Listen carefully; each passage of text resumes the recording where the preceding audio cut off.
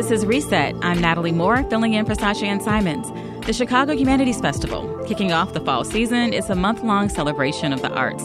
And now the festival has some new creative minds behind it. This past week, the Chicago Humanities Festival announced that it is hiring 2 new co-creative directors, Michael Green and Lauren Pacheco. Having 2 directors instead of 1 is a change for CHF. One it believes will further its goals of preserving diverse voices from across Chicago and evolving the festival experience. WBEZ has been a longtime collaborator with the Humanities Festival, and I've personally worked with the organization as well. Here to tell us more about their new roles and upcoming events are Lauren and her co-creative director, Michael Green. Lauren, let's start with you. You've been curating and organizing events around Chicago area for many years. Tell us how you started doing this work and why you decided to come to the Humanities Festival. Sure. Well, I'm so very happy to be here. Thank you for inviting us. Like you, Natalie, I am a native Chicagoan, born and raised on the South Side in the Brighton Park community, and I have been really interested in ideas of space, people, and impact. And also recognizing on the southwest side of Chicago, there are great inequities, right, especially in the creative sector. And so much of my practice has really been sort of focused on how do we sort of develop unique experiences, nuanced moments that present culture and creative conversations in the public.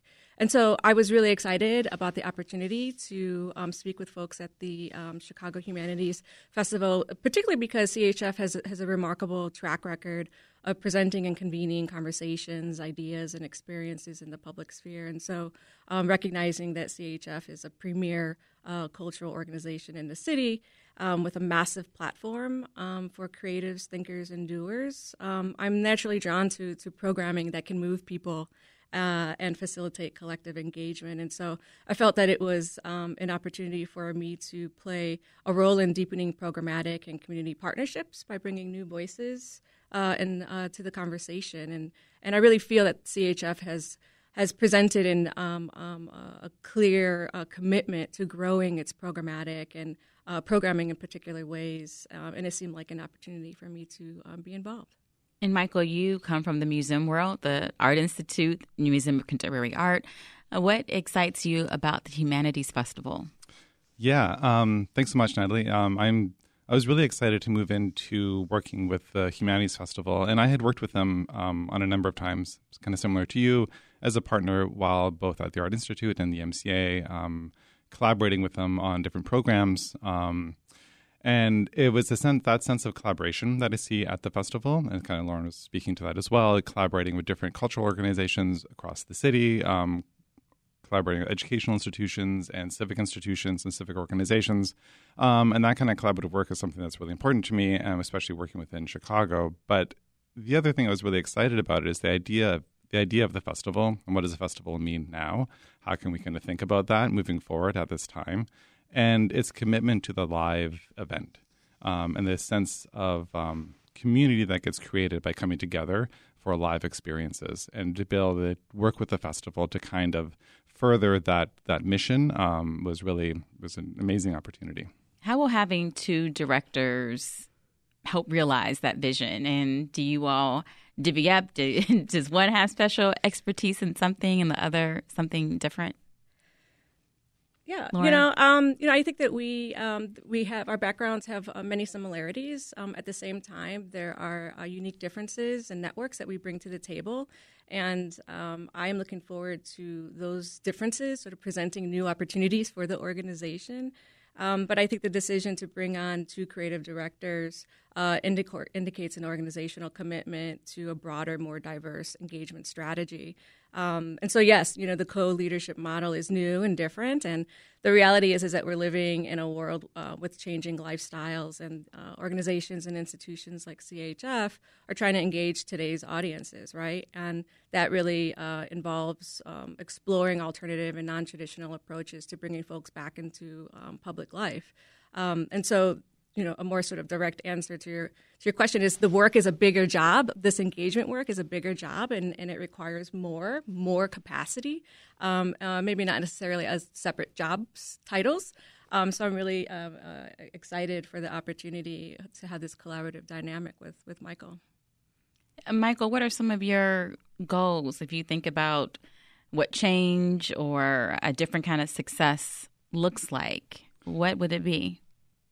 Yeah, I mean, for once, and first of all, for sure, wanting to continue the kind of to present thoughtful, high-profile events that people know and love about CHF, and I consider some of the more critical social and cultural issues of our time with leading authors, artists, scholars, policymakers, but also really wanting to think about new program formats, how to sort of activate kind of more social experiences, performances, artist initiatives, making the festival even more multivocal by bringing in guest curators, and then continue to deepen the partnership through the city to really create a really dynamic festival that is really experimenting with very much different types of live event formats.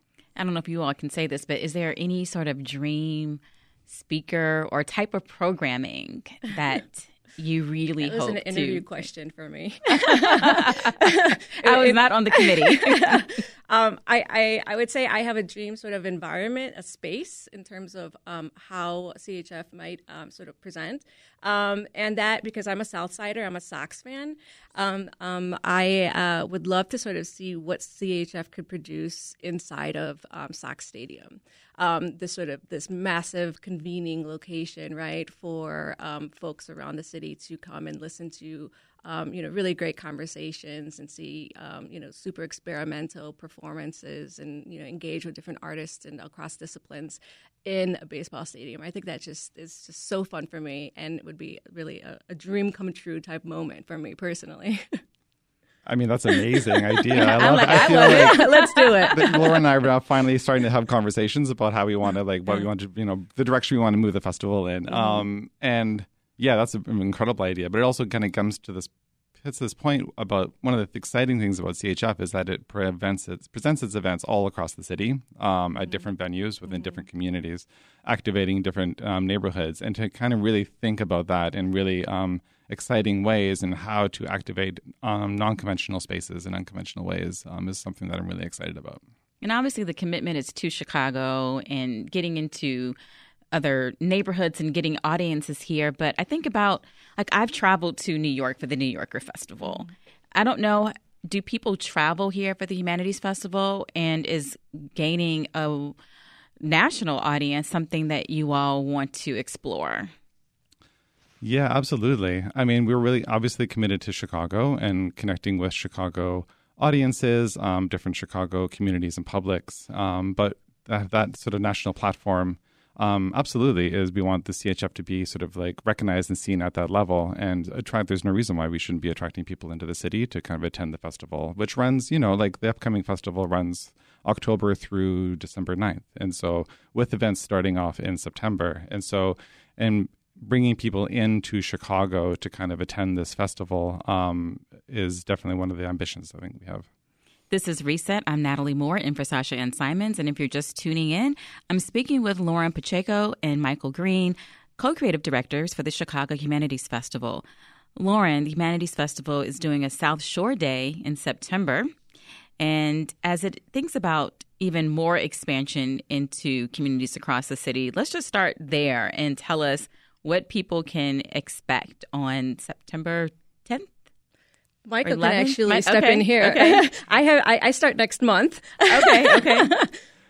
Yeah, I can speak to that. So the date is actually Sunday, September 11th, and we have a series of programs happening at the South Shore Cultural Center from 11 a.m. until 7 p.m., and we're producing it in partnership with South Shore Works, the South Shore organization, and it's a day of programming ranging from conversations, poetry readings, interactive art experiences with Chicago artist collectives like Floating Museum, mural artist Dorian Sylvan. People will be able to come out and do sort of collaborate on a mural together.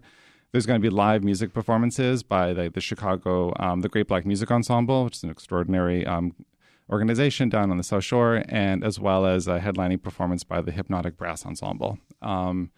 Yeah, so it's going to be a really exciting day with and there's some authors too. Michael right? Tweedy is there as well, who's going to be going to be talking as well, and Saeed Jones, who's a poet, who's going to be doing a reading and conversation also.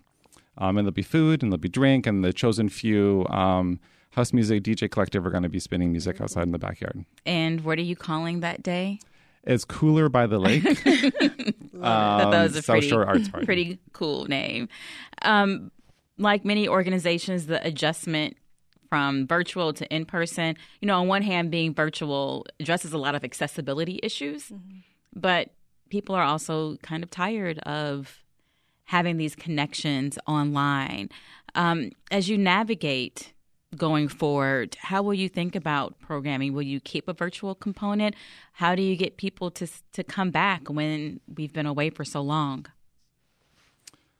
Yeah, the one of the things that, as I mentioned, I'm really excited about this CHF, and at this moment, is that it's really committed to the in-person experience, right? And so the idea of creating these really dynamic moments that need to be experienced together as a collective audience and as a collective public, and what that means at this moment. And to draw people out for that kind of the thrill of being in the same room with a speaker that they're really engaged by, participating in a program in a more direct, interactive way, and really experimenting with different kind of formats that highlight the importance of that shared experience. And Lauren, how do you think about balancing in-person and virtual and connecting to people? Sure. As a Chicagoan, I recognize Chicago is a city of many neighborhoods, right? And while we may feel that our particular neighborhood is without some amenities or resources, we have such a great transit system that allows us to travel to different environments, to explore the different opportunities that present across the city.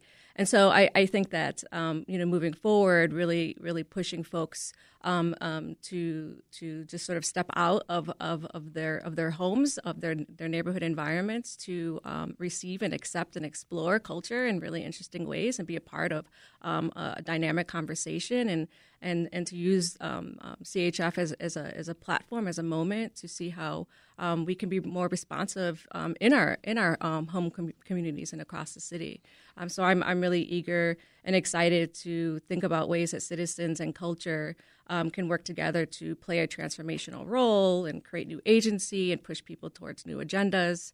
And so, folks who just aren't showing up with an opinion, right? But that they are interested and eager to explore and investigate how we can be more responsive to our communities. And Michael, can you quickly tell us, so 2022 theme is the Year of the Public. Who are some of the folks coming to town this fall? Well, the actual the festival is announced on September 13th, and so that's the announcement day. So I can speak to that, but I can say, apart from the Cooler by the Lake event happening on the 11th, on September 17th, we have Angel Bat-Dawid, who's a Chicago-based composer, and she's written a new piece of music in response to a public artwork by Yoko Ono down in Jackson Park, and that's a performance that's going to be happening in partnership with the Chicago Park District's Night in the Parks. And on September 18th, we have a program that we're doing with Chicago artist Sam Kirk, who will be doing mural tours in Pilsen, which we're really excited about.